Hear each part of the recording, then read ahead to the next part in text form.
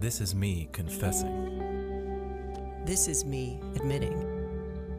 This is me trying to turn around. Trying to turn around the thing that happens every year. Because this is where Christmas begins.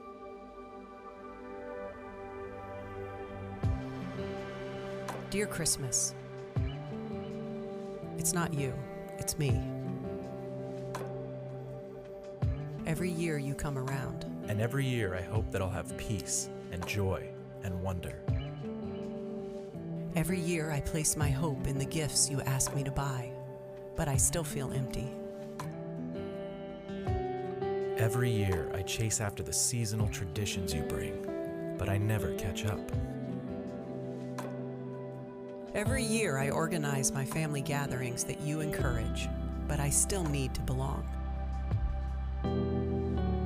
They're all good things, I know, but they're not the best things. So maybe this is where I go back. Maybe this is where I go back to where it all really begins. It begins with a timeless story that happened in real time. It begins with a baby boy, born to a humble couple, announced by a proclamation from heavenly angels to lowly shepherds. It begins with the word that dwells among us and becomes the lamb that dies for us. You are God with us. You are God for us. And you are God refusing to abandon us. So Christmas, you're here, but I'm here too. Tired, but wide awake. Wide awake. To you. To this. To all of it. Because this is where Christmas begins.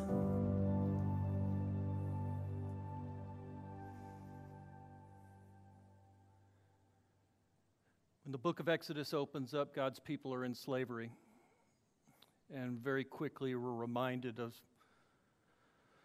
a truth, that there are forces at work in this world that seek to enslave and oppress God's people. These are internal forces and some external as well. Internal forces like an addiction, a controlling relationship, sex, power, greed, hurts, hang-ups. Or let's go a little deeper. Lack of forgiveness, bitterness, cynicism. The Apostle Peter would remind us of something in 2 Peter 2. He would say, people are slaves to whatever has mastered them. And so let me ask you a question. What's mastered you? What's your idol? Some of the forces we face are from the outside. Things like cycles of poverty, governments, religions, racism. There are many forces at work that seek to enslave and oppress God's people. A wonderful lady named Marjorie was reminded of this on a regular basis. Raised in an abusive home, she would end up marrying an abusive man. He would abandon her and 3 of the children one day, never to be seen again. Marjorie didn't have much education, much training or experience, and she found what she could, a job at the local nursing home, but she poured into it and loved on the people. But unfortunately, when she was at work, the kids were at home alone. They didn't live in a good neighborhood, and so it was just a matter of time before one of the kids joined a gang, got involved in drugs, found himself in trouble with the police. Marjorie tried so hard to get ahead in her job too, but as we said, there was always someone that had a little more experience, a little more go-gettedness. And if we're being honest, like brutally honest, Marjorie didn't have the right color skin. She felt like the system was working against her. It was rigged and at times hopeless. But there was a little bright spot in her life, as she loved it. Her younger son. He was doing pretty good at school. He's captain of the basketball team, and everyone was saying, it seemed obvious, man, he's going places, he's going to get scholarships, he's going to make it out of here. A proud mom sat at those games. But you can imagine the heartache when she got the phone call one day.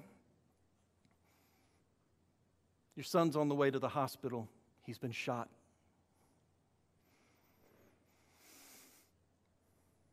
Before she got in the car to head there, she prayed a little prayer, but can we just be brutally honest? She was wondering, is God even listening? Is he even there? Today we're going to talk about a man named Moses, and he was pretty messy as well. But Moses came from a different street than Marjorie. See, Moses was born into wealth and affluence. He was adopted by Pharaoh's daughter. He had privilege. He had power. He's going places. But one day Moses saw one of his fellow Hebrew slaves being beaten by an Egyptian captor, and something awoke in him: anger, fury, hate, and he killed that Egyptian slave master.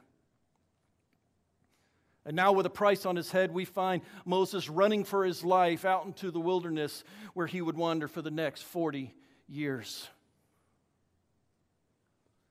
Do me a favor, everybody, if you could, grab your worship guide and pull it out. On the back are some fill-ins, and we're going to go through those today, and we do this sometimes. If you're new to Radiant, let me tell you why. There's a couple good reasons. Number one, because I find that when I write something down, I remember it. But the second reason is even more important. Is I'd like you to take that this week, and I'd like you to spend some more time with it in prayer with the Lord. Maybe go back and listen to the sermon again. If you go to radiantonline.org, we post those every Tuesday. You can go to YouTube, subscribe to our channel, and you'll be alerted each week when there's new posts. But take the time this week to dive in a little further and find out what it is God's trying to speak to you through this. Because if you're new to faith, if you're just checking out this God thing and figuring it out, here's a couple things I need you to know right away that's so true. It's true for Moses, it's true for you. And the first one is this: you can't run from God. He sees all things, knows all things. You can't run. And the second one is just as important: you can't hide from your past.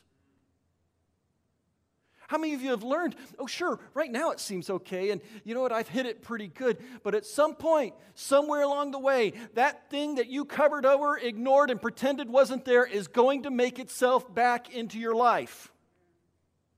It's going to rear its ugly head. You can't just ignore it.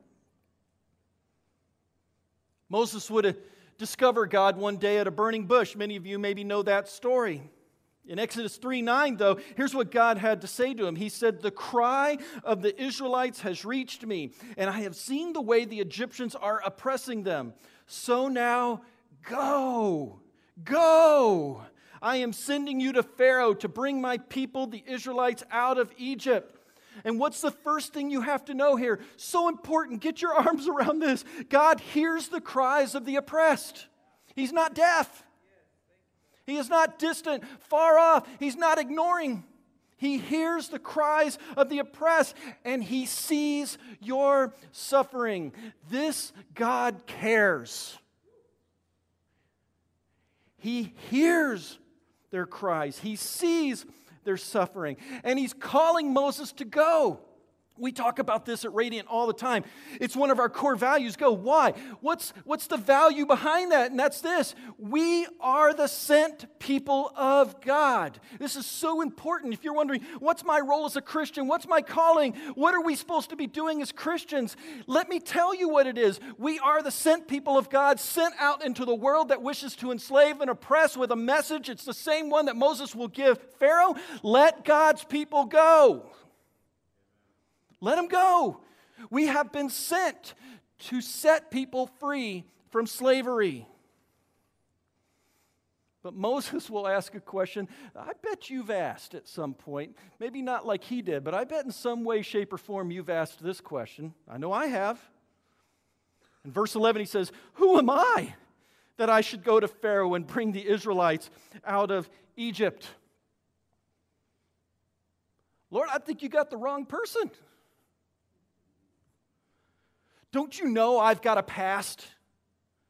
Don't you know I'm broken? I don't have enough education. I've not been a Christian long enough. Pick your excuse. Did you know Moses had a speech impediment? It's always crazy because when you watch any of the Moses movies, Moses gets up there and he's, this handsome guy, let my people go. He just sounds articulate, he sounds good. You follow the story, Moses didn't do the talking, Aaron did. Moses had a speech impediment. Exodus 4:10, Moses says, "Pardon your servant, Lord. I have never been eloquent, neither in the past nor since you have spoken to your servant. I am slow of speech and tongue." He had a speech problem. I'm not good enough. I'm too broken. I'm damaged goods. You can't use me. But there's something you have to get your arms around. You have to embrace this. You have to know this. You have to hold on to this. It is so true throughout the pages of the Bible. God can use anyone. Anyone. And He can use you. That's why I love this verse from 2 Corinthians. Man, follow this with me. The Lord said to me, "My grace is sufficient for you. My power is made perfect in weakness. Therefore, I will boast all the more gladly about my weaknesses, so that Christ's power may rest on me." And he continues to say to him, "That is why, for Christ's sake, I delight in weakness, in insults, in hardships, in persecutions, in difficulties." Why? For when I am weak, you are strong. When I am weak, then I am strong. Your story isn't about you and what you can do. It's about what God will do in and through you. It is not by your strength that you set people free. It is only by the power of God that they can be set free. When I am weak, He is strong. Your story is never about you. It's always about Him. God gets the glory in your salvation story. And God can use your weakness to demonstrate His glory. All He needs is your willingness to step into His calling. Amen? God used a murderer with a speech impediment to go to Pharaoh with a message, set God's people free. And when Pharaoh heard it, man, he dropped to his knees. He softened his heart. He cried out to God and said, "Woe is me. Forgive me, Lord. I am so sorry." And he immediately let the Hebrew slaves go. Only it didn't go like that at all for those who know the story. Not even close. It says that God hardened his heart. Man, you don't want to be in a position where God hardens your heart. It didn't say Pharaoh hardened his heart, by the way. God hardened his heart.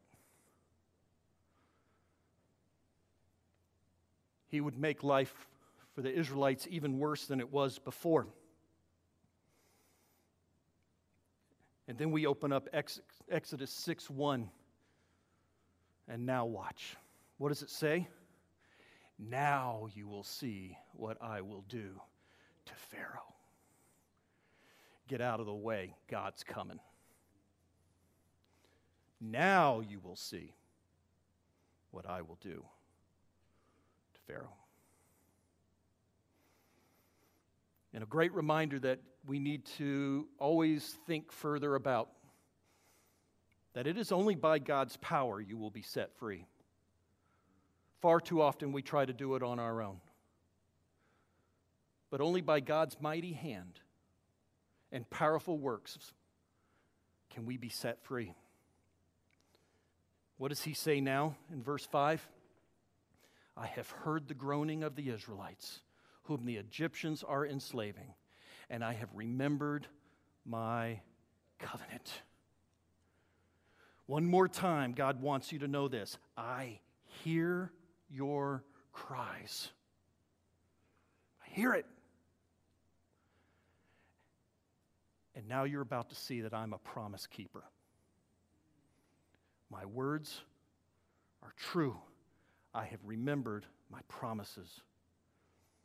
Verse 6, he says, therefore say to the Israelites, I am the Lord.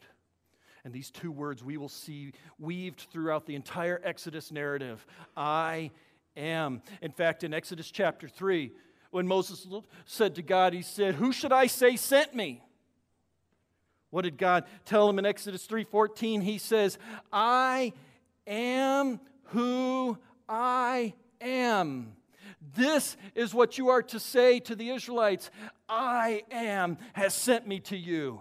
I am beyond definition. I am above all things. I am eternal, infinite. It cannot be defined. I am indescribable. I am all-powerful, all-knowing. You can't put me in a box. I'll break out of anything you make. I am who I am. I am God.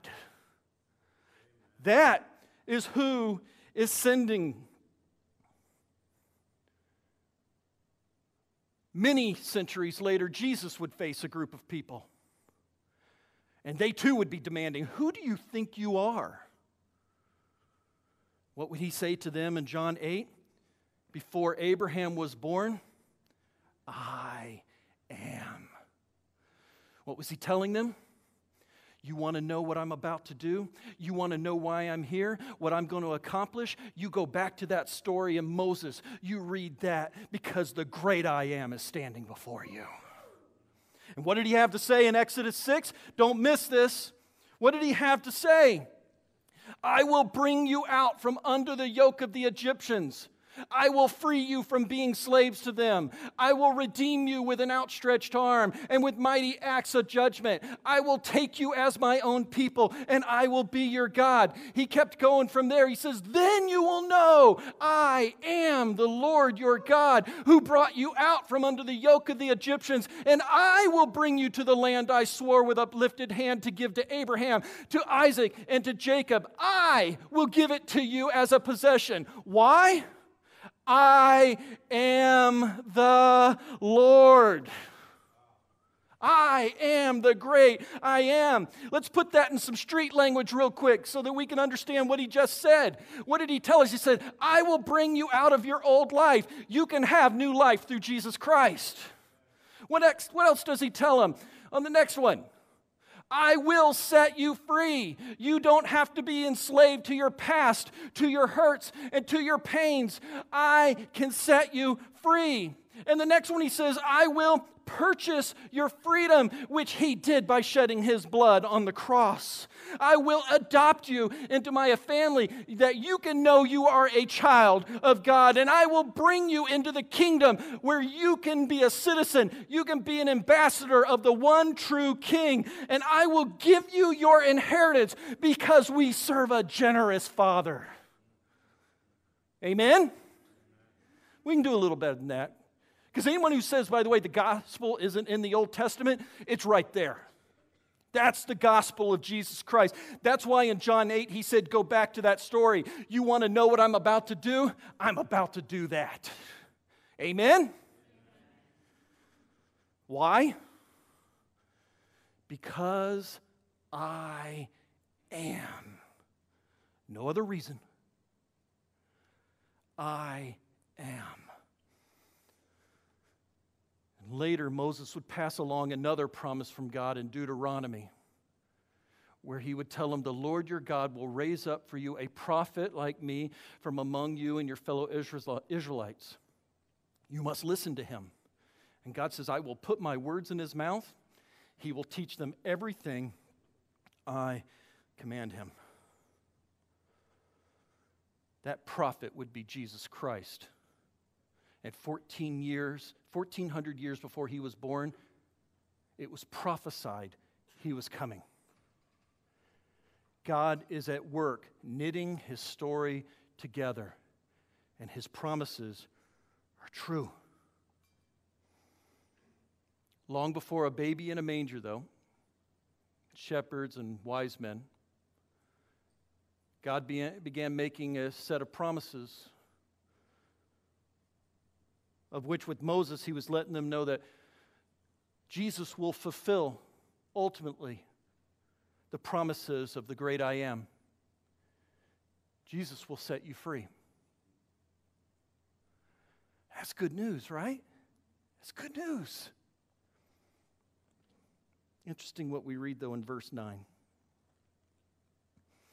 It said, Moses reported this to the Israelites. Just read the heartache in this. But they did not listen to him because of their discouragement and harsh labor.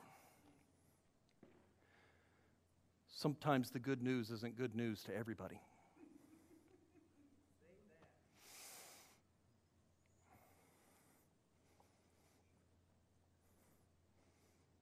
Preacher would meet Marjorie at the hospital. He would pray with her and give her some encouraging words. But you know what? And you can just give her an enormous amount of grace. She couldn't hear it. It fell on deaf ears. She was tired, completely discouraged. Things seemed hopeless. Her son would make it through surgery and live, but his basketball days were over. And that's not the end of the story, thank goodness, because he had been part of an amazing group called Fellowship of Christian Athletes. And a couple of them came around him, mentored him through this time, helped the family. One in particular helped him find scholarships to school that weren't basketball scholarships and find another way. 10 years ago, he graduated from seminary. And now he pastors the church that's just walking distance from the house that he grew up in. He helps with injustice, reconciliation, and healing in the neighborhood and believes with all his heart that the gospel can transform a community. 6 rows back each Sunday is a smiling mom who came to understand only through time that God was in fact weaving his story into her son's life. It just wasn't the way they thought it was going to be. Sitting next to her is a brother who came to repent one day and give his life to Christ. And now he mentors other young men to step out of gangs and helps them get off drugs and deal with life's troubles in a way that Jesus Christ would want. Both of them are living sent in their community. They are missionaries right there in the place they grew up. Both of them have the exact same message that Moses had when God sent him. Let my people go. Let my people go. I don't know what you're going through in life, but I do want to tell you this. There's something about the holidays that takes whatever emotions you're feeling, whatever hurts, pains, unresolved issues, call it whatever you want, and just seems to exponentially make them worse. I don't know if it's the busyness of the season, the hecticness of it. I don't know what it is. And maybe you're walking through one of those difficult times right now. Maybe you're discouraged. And I'm not being pithy when I say, hang on, don't give up. But I do have this to say. It will be in God's timing and his way that he will set you free. And the hard part is this, when you say why, the only why I have for you is this, because I am. His timing, his way, his will. What he asks of you is to persevere, to remain faithful, and remember that God's words are true. I will set you free. With Noah, we were promised that there can be new beginnings. With Abraham, we're reminded that a seed is coming who will bless the world. And with Moses comes the promise, God will set you free. Because promises made, promises kept. Let's pray.